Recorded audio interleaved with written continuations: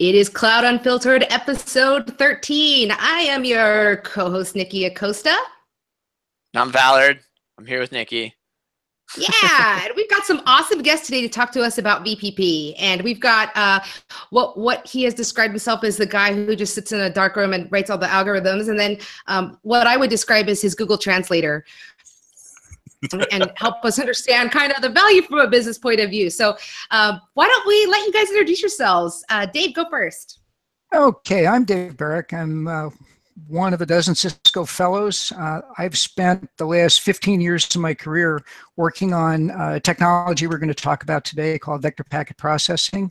And I am the guy who counts clock cycles and generally hides under his desk when when being a sort of a normal social human is required. I guess 100,000 feet. I've been programming since 1968 when I was a 14-year-old kid. A little subtraction will tell you I'm slightly older than dirt. Any rate. With that having been said, why don't we throw it over to Ed Warnicke, my colleague, who we won't accuse of being the Google translator. I think I can hold my own, but at any rate, Ed, go for it. Yeah, my name is Ed Warnicke. I'm a distinguished consulting engineer at Cisco Systems. I'm also the TSC chair at FIDO. I sort of segued into tech because my misspent youth involved moving towards being in string theory and physics. And when I sort of woke up one day and realized that wasn't really how I wanted to spend my life, programming had been sort of an interesting hobby. And so I moved that direction with networking and have been involved ever since. Largely, I'm entirely involved for the last, half decade to decade of my career, interacting in the outside world with open source communities and basically figuring out how to fill gaps and needs there so we can move the industry forward. That's awesome. And Ed, you totally strike me as a physicist, somebody doing string theory too.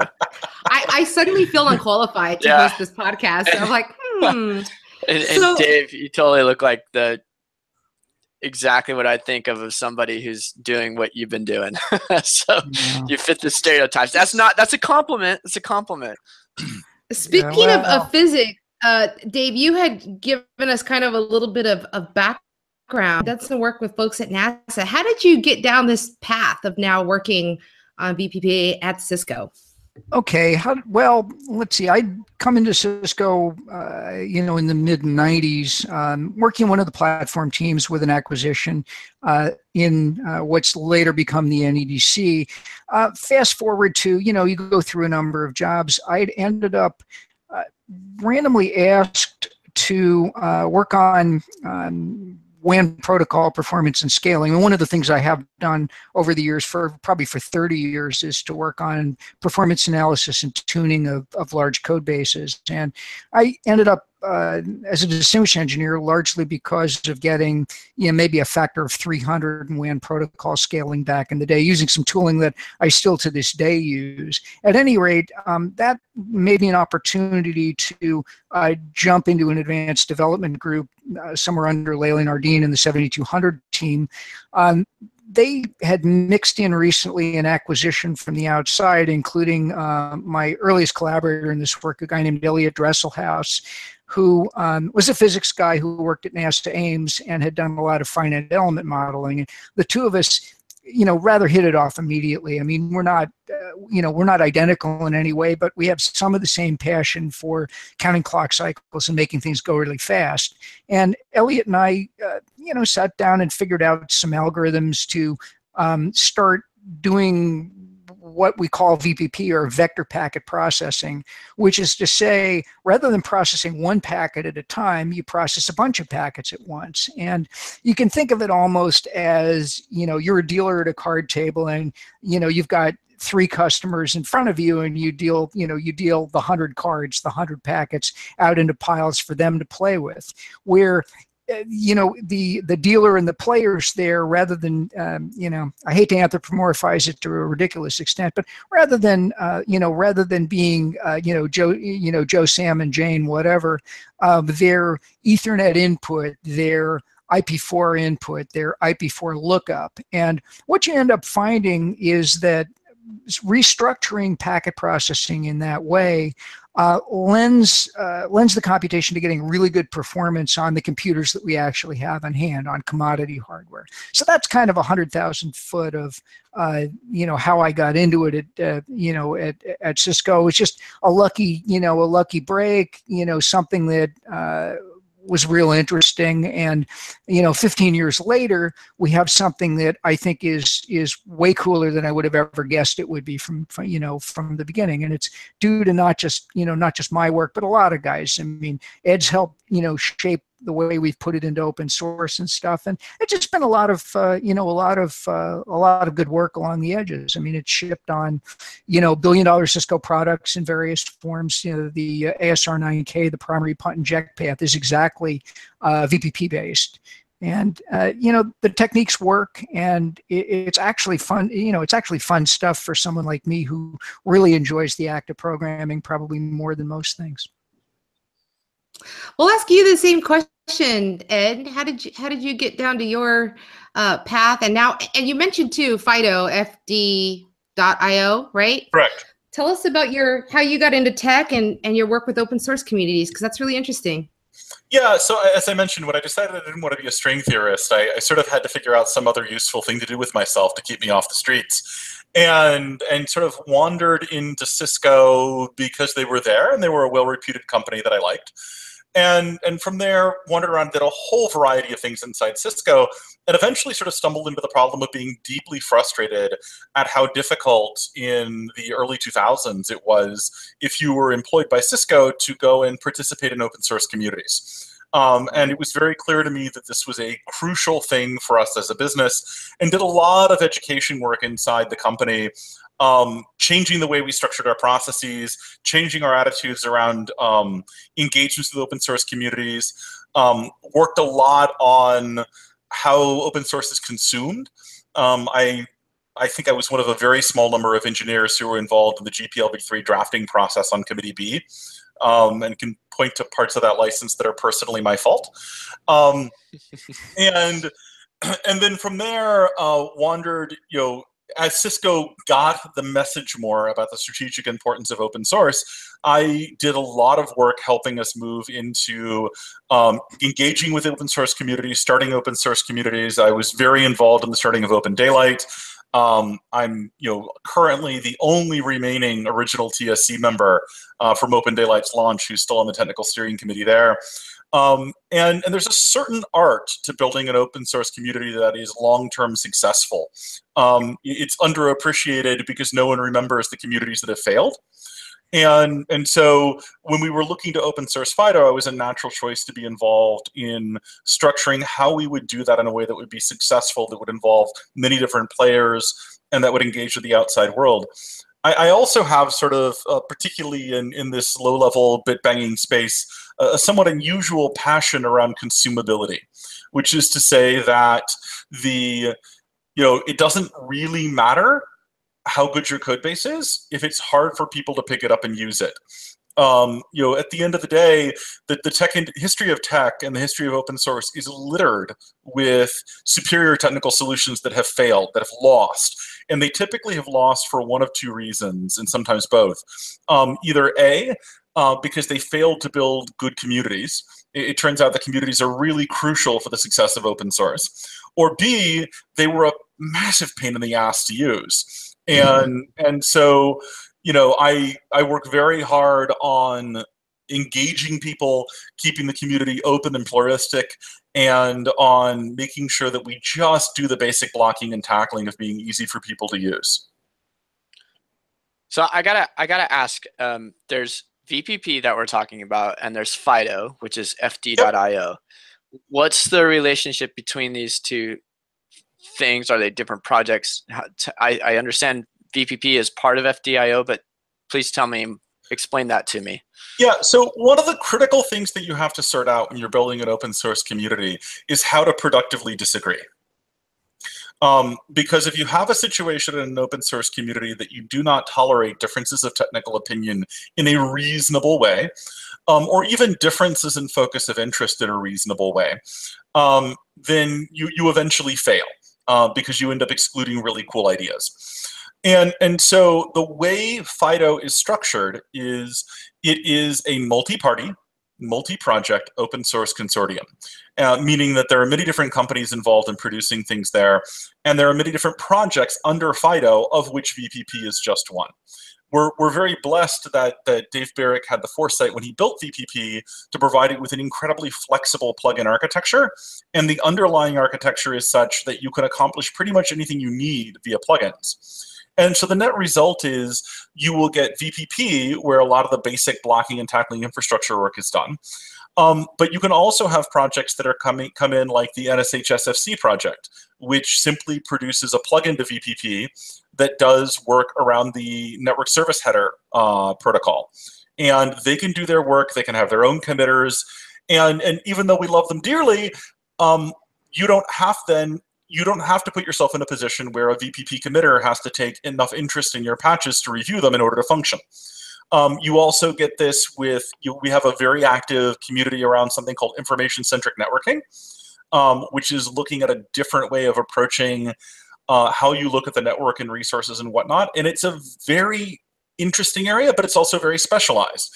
And by having a separate project, they can produce their plugins for VPP and have their own sub-community that makes sense. So FIDO in its entirety is really looking at how do we accelerate the network data plane.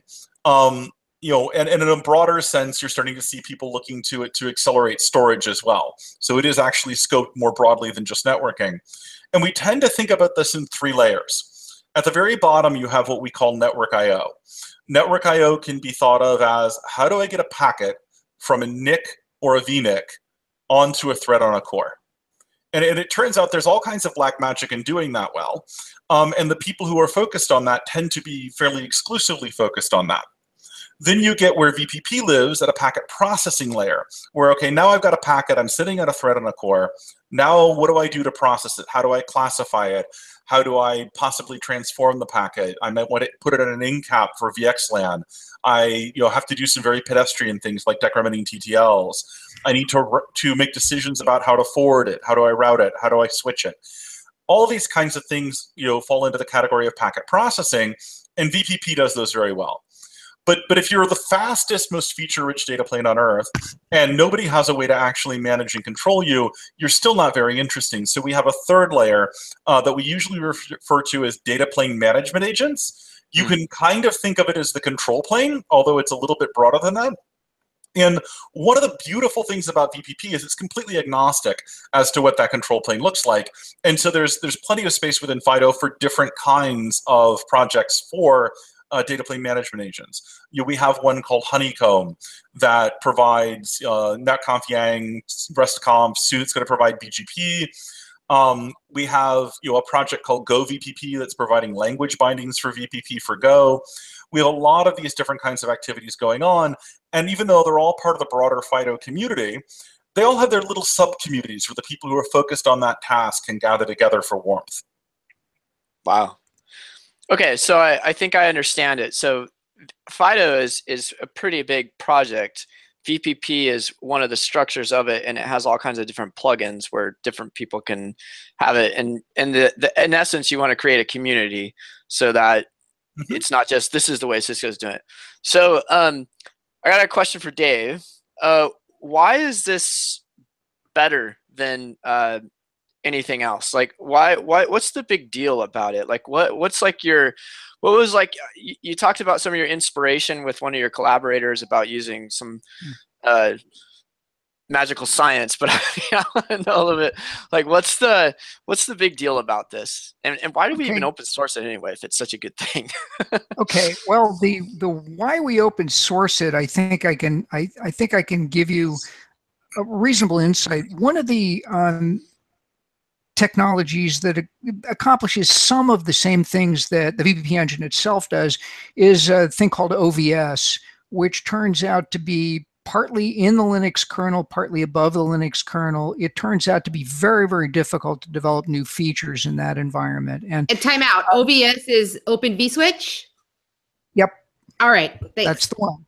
Yep. Sorry. And we use that in OpenStack sometimes, right? Some people do. Yep. Yeah, so some people do. And the story there is that OVS is, don't want to do much, in the way of, tit for tat, what I think is good or bad about the, about the software architecture. But as a matter of, development velocity of the network industry moving forward, it gets largely in the way in some ways. Mostly because, you can't get patches into the Linux kernel rapidly. It's a good thing. Linux is real stable, and Linux does a marvelous job keeping it that way, but they inherently have to move rather slowly. In our world, if you add a plugin that you got from, the back of, Farmer Jones's pickup truck, and it smells like it came off the manure truck by mistake, you just don't run that plugin again for a while until it cleans up its act, so to speak. That it's not something that affects core technology that everything else in the world depends on. There's some people you don't want writing the firmware for your grandmother's pacemaker, and a plugin that breaks a lot, people will just not load until it stops doing it. So we have some real development velocity advantages in VPP. The other thing is recent measurements are that a quad socket latest generation x86-64 can push north of 1 terabit full duplex on a, not exactly a home desktop computer, but not much bigger than that.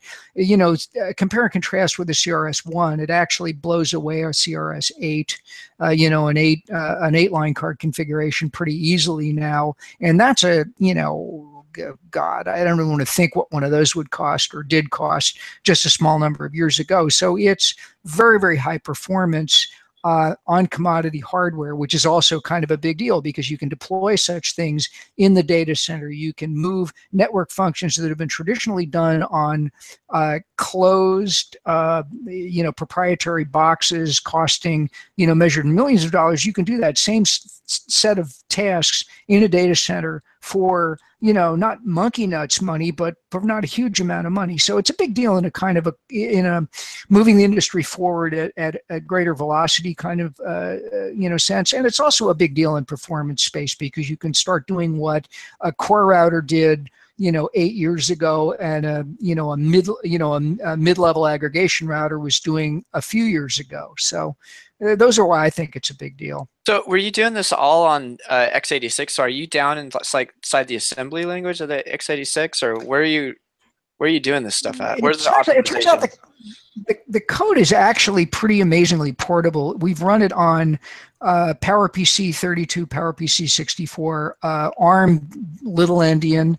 We actually had one of the guys in the community crank it up on a Raspberry Pi where it'll do 300 plus megabit. It's pretty scary on a $35 computer. Think about how many bits per cent you're getting there.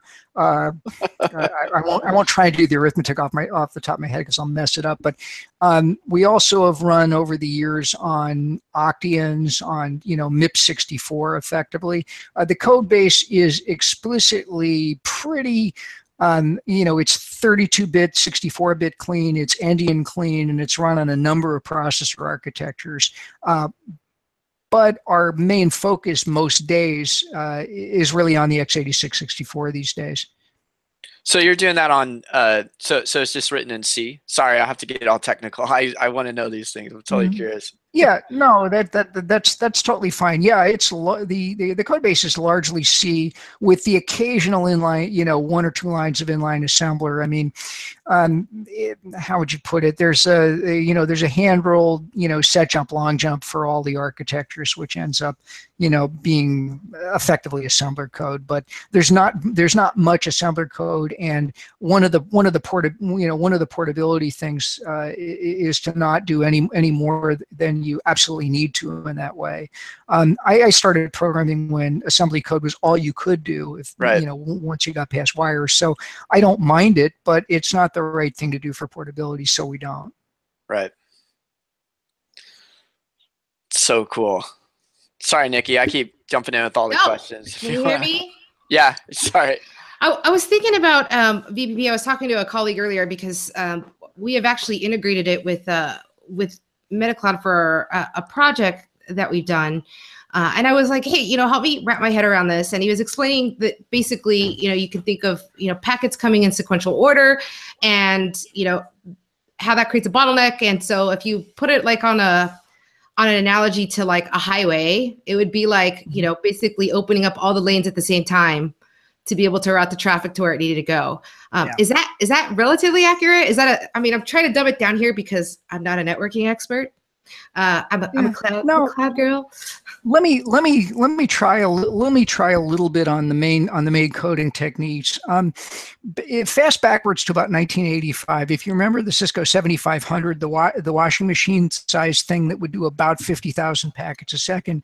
The way the packet path worked in the 7500 was you take a single packet off of an RX ring and you'd run it through a whole mess of C code, and one of three things would happen. You'd punt it to the control plane, you'd rewrite it and throw it out the back door, or you'd throw it on the floor. But those are really the three things that a packet processor needs to do.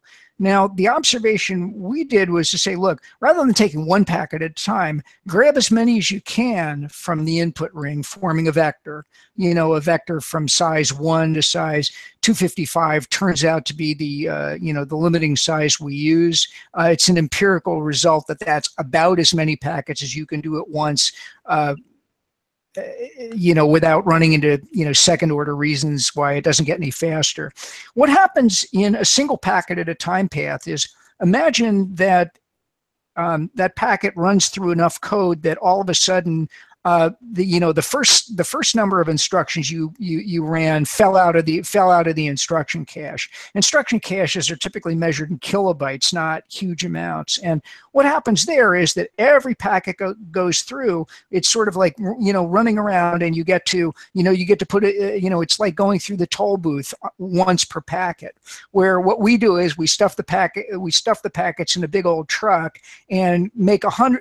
Pay the toll for 100 of them at once. What I mean by that, that's not a bad physical analogy. It's like one person in a car versus 100 people in a bus going through a toll booth. What happens is, in any one of the pieces of the directed graph that we use to process packets, we've broken the computation up into a bunch of nodes in a directed graph. Let me not get overly computer sciencey on you, but we've broken the computation up, and what we do is we say, okay, I have 100 packets. Now run them through one little piece of the full story, all 100 of them. The first packet around the track warms up the instruction cache, and all the rest of them are like free at that level. But you don't have to be constantly pulling the same instructions in. What you've done is you've given the program what one would call a phase behavior, where you say, okay, first I'm going to do this for a while, then I'm going to move on to something else, warm that up in the instruction cache. And all of a sudden you realize, when you've done that and you've created a graph structure, that the code often runs 10 times faster than it would if it was done one packet at a time. But that's the main trick we use to make it go real fast. It's do the same thing over and over again, and then go do something else over and over again, rather than doing A, then B, then C, then D, then E, and then F. You sort of do A a bunch of times, B a bunch of times. It's a vectorization trick. That's it. And it's amazingly effective. Wow.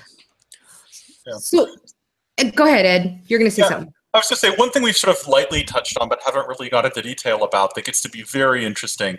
VPP runs entirely in user space, meaning that it doesn't run in the kernel at all. And this gives you a number of huge advantages, particularly as the world moves towards containers. One of them is that, as Dave mentioned, it takes a very long time to get something into the Linux kernel. And because we're not going into Linux kernel and we have a good plugin architecture, it means you can maintain a much higher development velocity. But it also means that a lot of your stories around high availability, upgrades, and everything else have also gotten to be much better. Because rather than having to go, if you want to upgrade a feature that's in the kernel, where you have to bring the entire box down to upgrade the kernel, and where you're looking at a reboot cycle and the time involved in a reboot cycle and the loss of state of all the processes running, if you want to go in and upgrade a VPP, all you have to do is kill the existing process and start a new one. So you go from minutes, sometimes 15-minute reboot cycles, to milliseconds in order to do that upgrade and that path. And you also don't lose the state for all the existing applications that may be running on the box. So that's a very big deal. But the other place this gets to be huge is when you start looking at the world of containers and microservices. Because now that we've moved the network stack into user space, you can actually treat networking and pieces of networking as microservices. And this makes it incredibly easier to do the kinds of things you want to do with networking and container space and to break the world up into network microservices. Wow. So doesn't that cause a problem for Cisco? Yeah. So we're Cisco, right? And we've made a lot of money as Cisco as a company on selling boxes that are optimized that have hardware that's optimized for this. And so now that we have this software that we're giving away for free, I mean, how does that do to the company? That gets to the business case discussion around this. And it's pretty straightforward because while you can do some amazing things in terms of software packet processing on a server, you still tend to lose very strongly on certain things like bandwidth per watt, for example, that go into the operational costs of this. But at the same time, the market is very clearly demanding being able to do certain kinds of very sophisticated features, networking-wise, on servers. On the servers, yeah. Right. So you get into a place where if I have things that I need to do on the server anyway, then you need this kind of performance, you need density, you need scale on the server. So if today when you look at containers on a server, you're looking at a density of maybe 100 containers on a server. But as you look forward, you have people who want to talk about doing 1,000 containers on a server, 10,000 containers on a server. So the world becomes complicated enough. You really need this kind of sophistication, performance, and density on that server.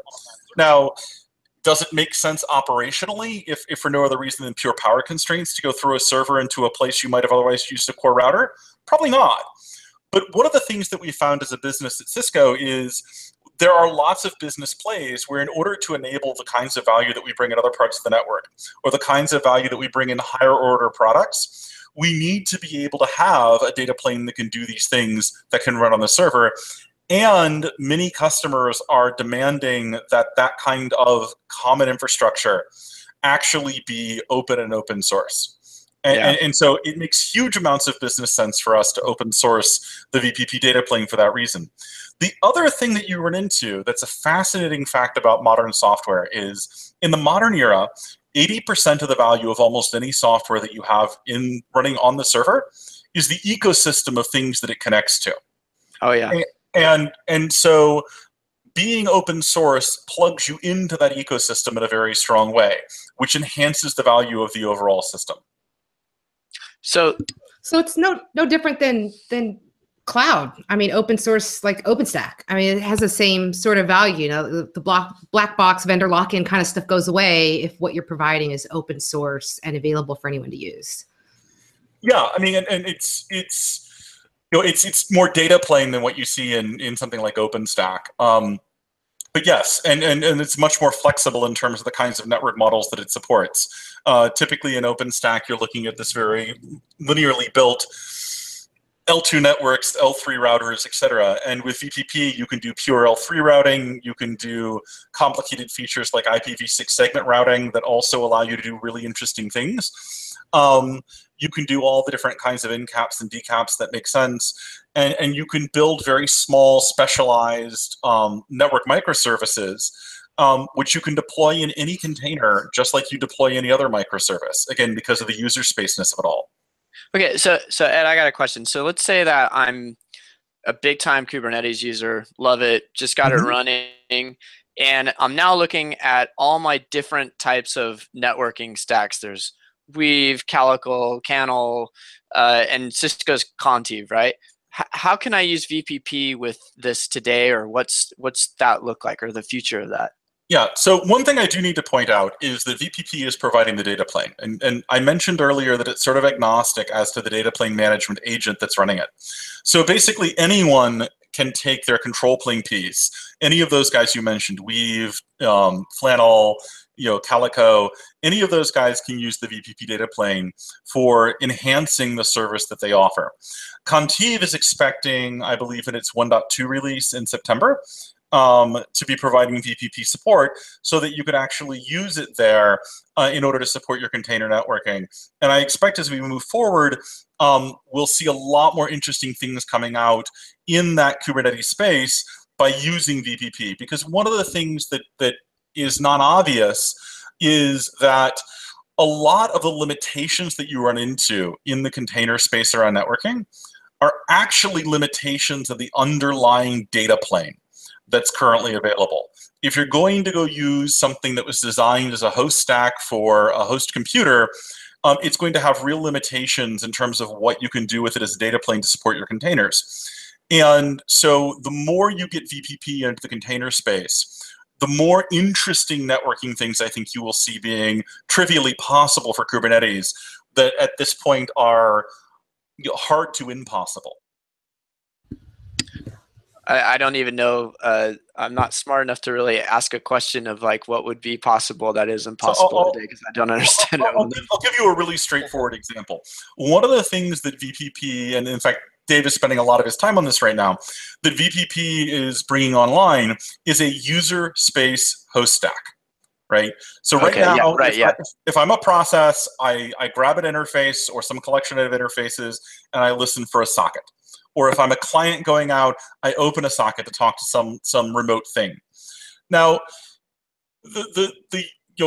Dave can say much more detailed things than I can, but what we've built there is a TCP host stack that was designed to operate at cloud native scales, right? So out of the box, it gives you single core, 500,000, incoming TCP connections per second performance.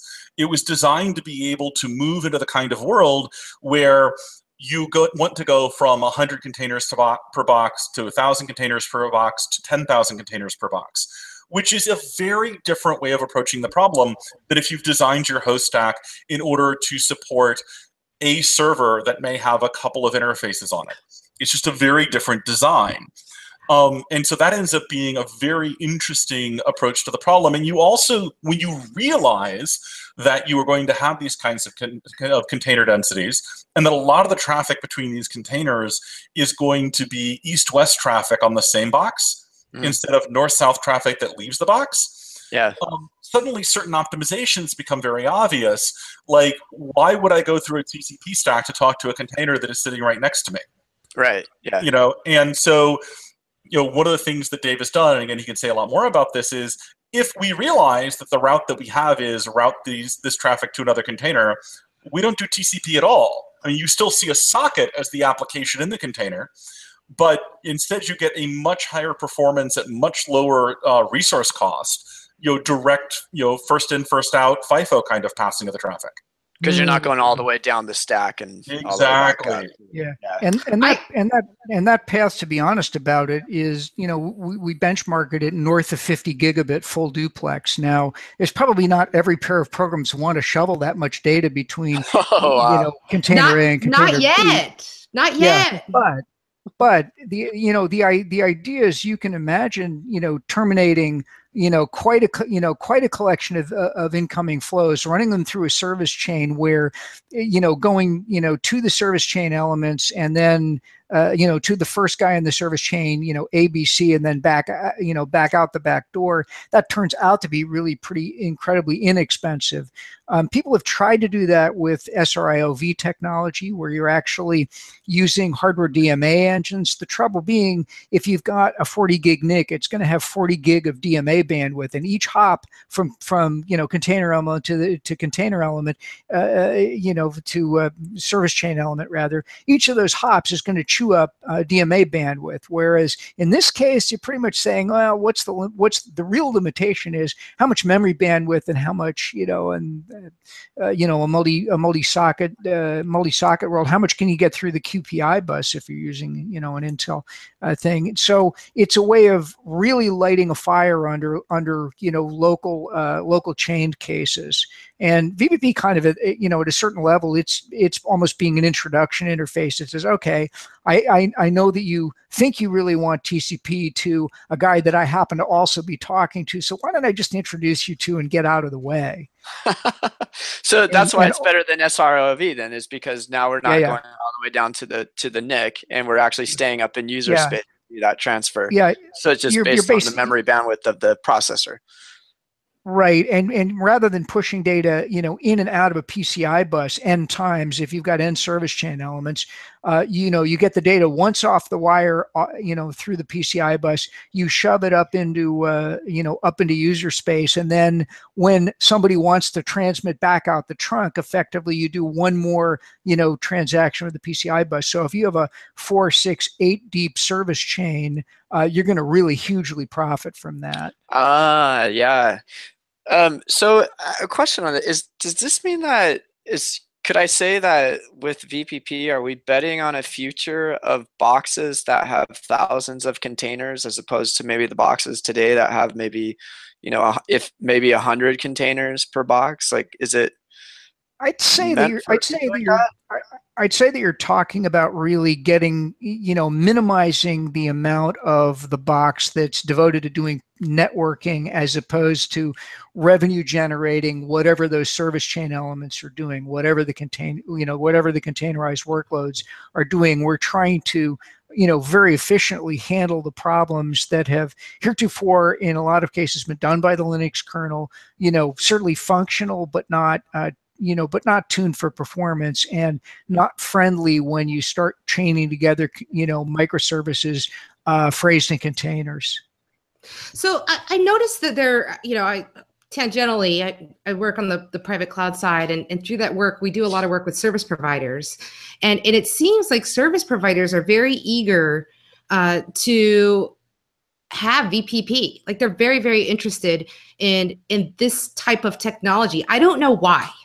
Like, is it because they can suddenly facilitate just a ton more packets with fewer resources? Is that what it boils down to? Is it allowing them some kind of edge over other service providers?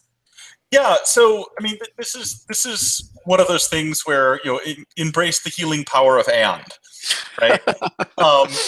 Because there's service providers are operating at a scale where anything you can do to actually reduce to them the cost of providing services is going to be a huge deal for them, and some of those costs is just the raw silicon they're consuming, the number of cores, et cetera, and one of the things that you tend to find is that the flip side of performance is efficiency. Right. So when we talk about being able to push a terabit of traffic through a server, by the way, using a minority of the cores on that server to do that, then you're also talking about the fact that if you're pushing less than a terabit of traffic through that server for whatever reason, you can do so with far fewer resources, which of course translates to dollars and cents if you're a service provider. The development velocity and the feature richness also end up being a very big deal. Because if you're a service provider, you want to do more sophisticated things than somebody who's developing a host stack for a mere server would want to do. You want to be able to do things like IPv6 segment routing, which we already support. You've got a bunch of features related to 5G that you want to be able to support, which are coming fast online inside VPP. And you also very much want to get to that containerized world because containers end up being much more resource efficient than VMs. And so if you have a data path that is living in a kernel space, you're sort of forced to go into a virtual machine, which both gives you lower performance, it tends to be harder to manage, and it also consumes a ton more resources. If you can go purely to user space with your data plane, then what you can actually do is take advantage of the lighter footprint of containers, the easier management of containers with things like Kubernetes, in order to get a fairly big advantage as you split things up for your NFV workloads. Now, that's all goodness, but you also wind up with other kinds of things that play into it as well. So when you want to do hardware acceleration, and many service providers do, and there are many vendors in the space of providing hardware accelerated NICs of various kinds, you need a highly modular plugin oriented architecture like VPP to be able to get from A to B really quickly. If you're a service provider, you don't want to have to go and do bespoke development based upon which NICs are in the box and have to go build from source code and increase radically your management expense by having to track which binaries you're running on which box. With VPP, a vendor of a hardware accelerating NIC can provide you with a plugin that you drop into your plugins directory, and if your accelerating hardware is there, it takes advantage of it and the world goes fast. Because it's abstracted, right? It's completely abstracted. Well, it's not. It's less about abstraction, and it's more about modularity. The very thing that Dave mentioned in terms of breaking the problem down into small chunks so that you can go very, very fast also means that you can break the problem down into small chunks in terms of where the demarc is between your accelerating hardware and what it does and what VPP does. So you'll get scenarios where, for certain use cases, the accelerating hardware can do all the work. But when it hits more sophisticated features that maybe it doesn't support, it can pass that up to software. And this, of course, means that you can do this in a much cleaner fashion. But the modular nature, being able to say, for every hardware vendor, I'll have a plugin that enables their hardware acceleration. And if their hardware happens to be on the box I'm running my VNF on, then it goes very, very fast. But if I go beyond the boxes that I have with the Magic NICs, it still runs, it still works. If I have multiple different vendors of hardware accelerating NICs, they all still work. And so it gives you an ideal environment for building this out, because it gives you an ideal environment for innovation. And at the end of the day, that's really what it comes down to, is how we solve problems involves innovation and shortening the latency between ideas and execution and deployable execution. And VPP has the ideal infrastructure for that. Got it. Badass. That was exciting. Got it. So I got a question. So we've been talking about how awesome this is. I mean, what are the haters saying? Who are the haters? Who is the competition? I mean, what else is going on in this space? Does this replace OBS? Can you run it adjacent to OBS within a same footprint? Like, yeah. What are the haters saying? So you'd want to replace OBS with it, and when you look at things like the host stack, you're in many ways replacing the entire kernel networking stack with it. And so, in terms of what the haters say, I would characterize it less as haters and more as differences of opinion about how the world works, right? So if you are someone who strongly believes that the world should be nothing but match flow action tables, then you're going to have a natural affinity for something like OVS. Now, why would you even say that? I mean, everything you guys have said when you describe this, I mean, to me, it's like, well, yeah, it's obvious. You put it in a vector. Of course, that's the best way. Why wouldn't it? So not everyone agrees with everyone else about technology direction and what they consider to be the best approaches to technology, right? I mean, that's a natural fact in the world.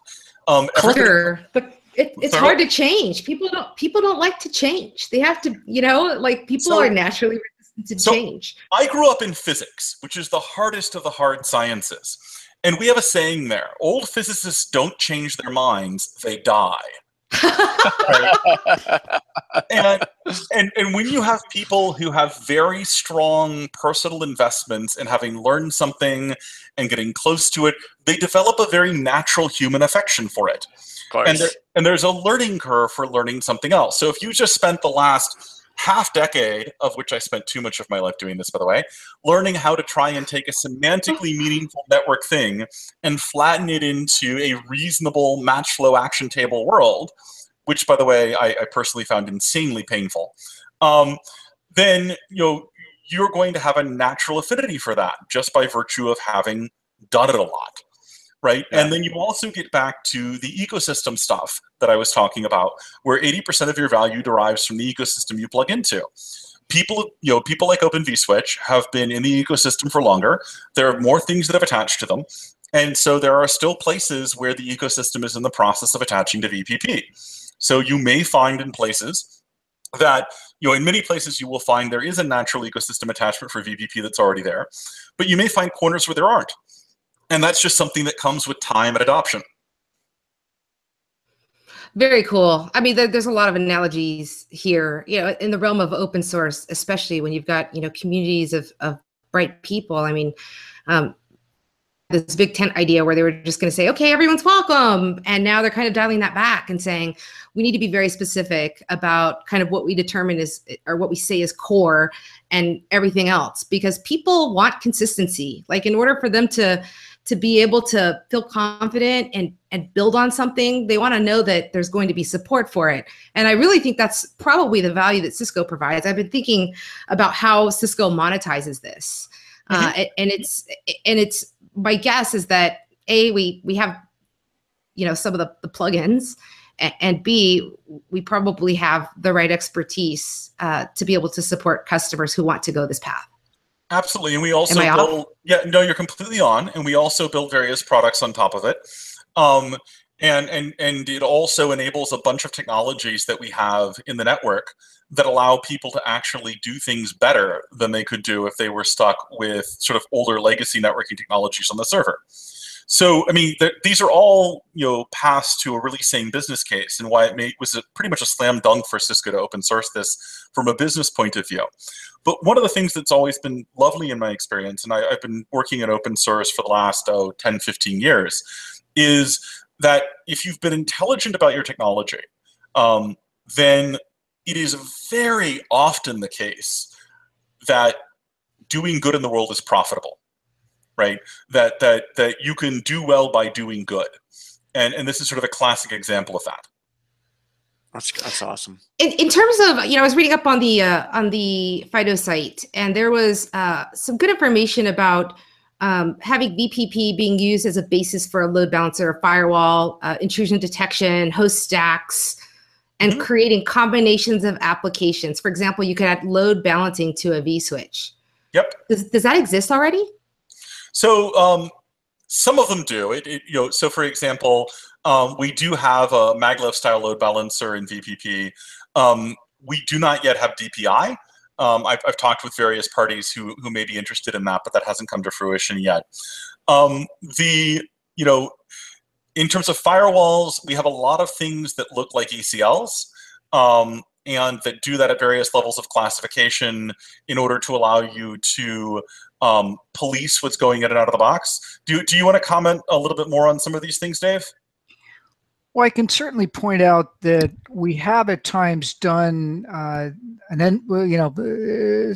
some guys at Cisco Israel did an NBAR prototype, which I think we're just about getting ready to dust off again because it's getting more important for. What's an NBAR? NBAR, what is it? Network-based something or other recognition. It's deep packet inspection. Oh, the kind okay, of thing. Yeah, it's a DPI technology, and you can ask yourself, well, how do you do DPI on HTTPS? And that's a fair question. On the other hand, those sorts of things are there. We do. Quite the set of combinations. I mean, going back to my home gateway again for a minute, we're doing what amounts to integrated routing and bridging and a bunch of carrier grade NAT effectively. Those are two things that we've sold as products that we can, if we choose, we could. We've had a product for many years on the CRS-1 that was actually VPP based called carrier grade NAT, and VPP at this point in the game is good enough in that space that you could begin to do a shrink wrap solution to sell. The kinds of things I expect to see in Cisco product development moving forward are take the VPP engine as of a certain release, and here's a bunch of special sauce that does 5G mobility work, that does virtualized CMTS, that plays again. The cable example is in the works. Frankly, I don't want to say too much about it because we don't want to be pre-announcing products and so on. But but that scenario is definitely in play of taking things that have been traditionally done on on proprietary hardware and splitting them into the little bit that does the the electronics part that there's just hardware, you have to do it that way, and then tunnel all of that stuff back over 100-mile backhaul network to a data center that can actually do low-level protocol bashing and then the routing functions that's needed in that space. But those are the sorts of products that we will be shipping, and ways that Cisco can really monetize. I mean, the other little detail is, of course, if you're selling a Cisco shrink wrap solution, we do sell computers. There, we test all the time on UCS, and you know, some of our SmartNIC, you know, some of our SmartNIC technology, the, you know, the VIC is an area where we can do things, you know, to the point about hardware acceleration. You know, we can work a little bit with guys to get some microcode in those, you know, in those sorts of devices, and, you know, make it so that, you know, yeah, this stuff will run perfectly fine on, you know, Micron or Dell or whatever server you want to throw at it. But if you buy one of ours, it'll be, you know, factors faster. That's another path to monetization we see. Wow. Cool. And you're running this at home, yes? Oh yeah, yeah. Well, we're talking, and my ugly mug is showing up through a VPP home gateway. So, you know, assuming that I don't look any worse than normal, well, you know, it's obviously working today. I will say, you know, the home gateway's been up for around 2 months, and it's probably pushed, you know, well, my family loves to watch videos, so it's probably pushed almost 2 terabit over that period of time, and it's running on an Atom-based 6x1 gig piece of commodity hardware that I just bought off the internet. Crazy. That's so awesome. So I'm going to ask another question, because it's something I've been racking my brain about, but it seems to me that at least for, I'll say, a majority of people around the world, like, we are now able to take advantage of technologies that are really intuitive, really easy to understand, really easy to use. You know, a lot of the complexity has been abstracted, and it's funny. There's an inside joke at Cisco about the fact that, you know, we're really good at making things complex. You know, and whether that's because of, you know, networking's hard, or, you know, stuff is so descriptive that you have to shorten it to an acronym. Like, I don't really know what that is, but I look at kind of all of the sort of products and services from a consumer level, from a business level, and it seems like, you know, these things are starting to become very intuitive. You know, they don't require a ton of expertise. You know, I can go up and I can now go to get a domain and provision a website in 5 minutes. You know, I don't have to know HTML. I don't have to know, you know, any of the sort of underlying database stuff that happens. Like, I just go and I click a button and stuff works. Do you foresee having that kind of sort of intuitive simplicity when it comes to the network and some of these technologies? Like, are they the audience, for the particular audience that you're dealing with? So a good example of this is around containers. Right? There's a ton of stuff about networking that nobody in DevOps should ever have to understand. Yes, that's what I'm saying. Right? And if you try and make them understand it, you're doing them a disservice. Right? So if you just want to deploy an app, you don't want to know about L2 network segments and programming routes and all the rest of this. You want to be able to say, hey, here's my app. You know, I want something that looks like a Kubernetes service so that I can go reference it. And maybe I want something that looks like a reverse proxy behavior, like Kubernetes ingress. And I want it to work maximally, right? That's really what I want. I don't want to worry about anything else. And so this floats into issues around consumability, which is, again, one of the things I'm very passionate about. And where that consumability is, what simple means to you, depends very much on who you are as an audience. So for the container guys, it's going to be being able to talk about things that are semantically meaningful to them, right? Like services and ingresses and network policies.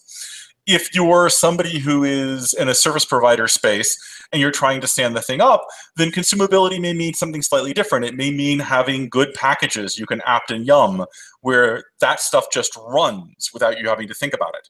Now, you then may think incredibly complicated thoughts about how you want to configure it, because there is no end to the creativity in complicated thoughts in the service provider space.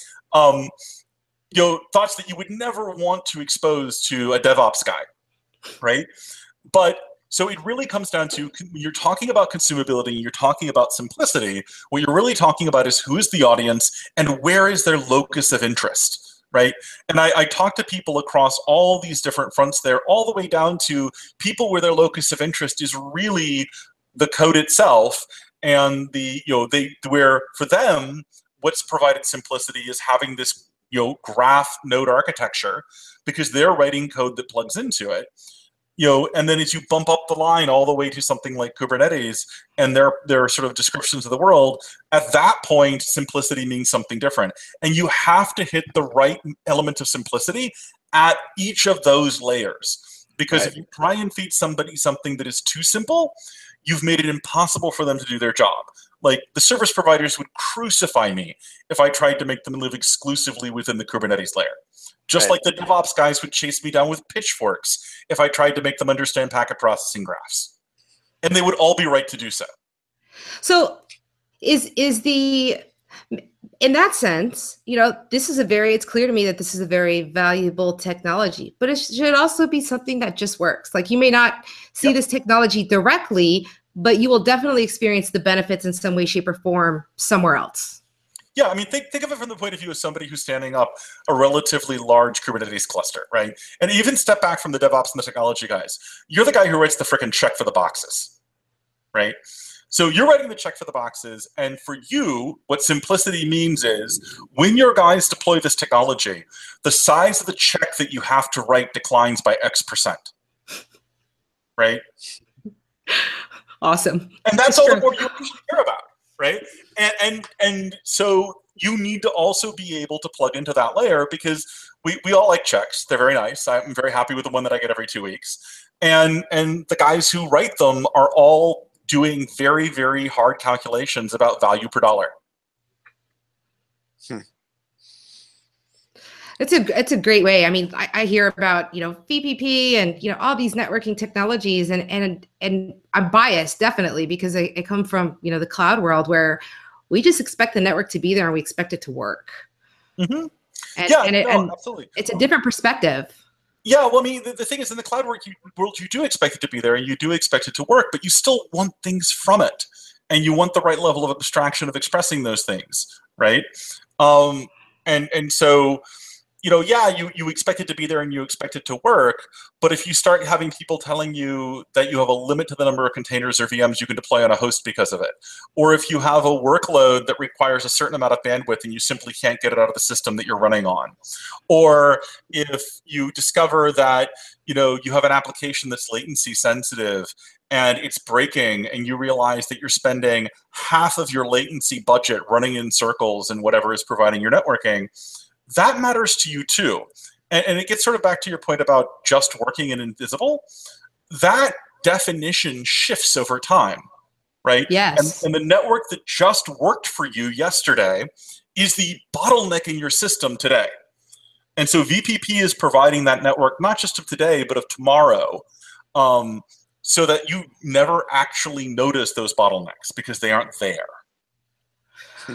Well, you all have done a phenomenal job in explaining this. I was really nervous. I was like, Val, you're gonna have to help me here, because I'm reading this stuff and it's like Greek to me. And But y'all did a really good job. Either. Yeah, no, I think that I've come away with a great appreciation of VPP and FIDO. It's pretty awesome. Mm-hmm. So it is an open source community. You can find it on fd.io. Your wiki is actually really good. Did you write that, one of you? The wiki stuff? Like the what is VPP? Like any good wiki, it was done by a cast of hundreds to thousands. Wow. Yeah, it's just a whole, it's just, it's grown up, over, 18 months or so that we've been, we've had it in the open. I mean, it started off with, I guess a little bit of wiki that I'd had on an internal server for years and years before we decided to open source the technology. But yeah, there are a ton of people. I mean, we probably ought to do a laundry list of folks whose names we haven't mentioned here. Damian Marion, Florin Chorus, Keith Burns, sort of my best buds down in packet bashing land. Neil Rands did a tremendous job on building a world-class fib, the structure that actually says, okay, I have an IP4 packet and wants to go somewhere, get it to happen.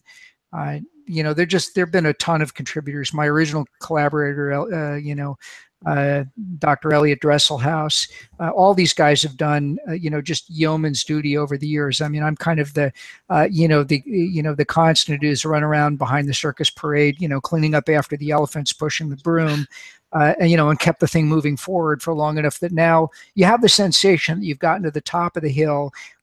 The huge boulder that you've rolled up and had it roll back on you any number of times, is finally gone over the top of the hill, and now you're hoping it doesn't hit your house.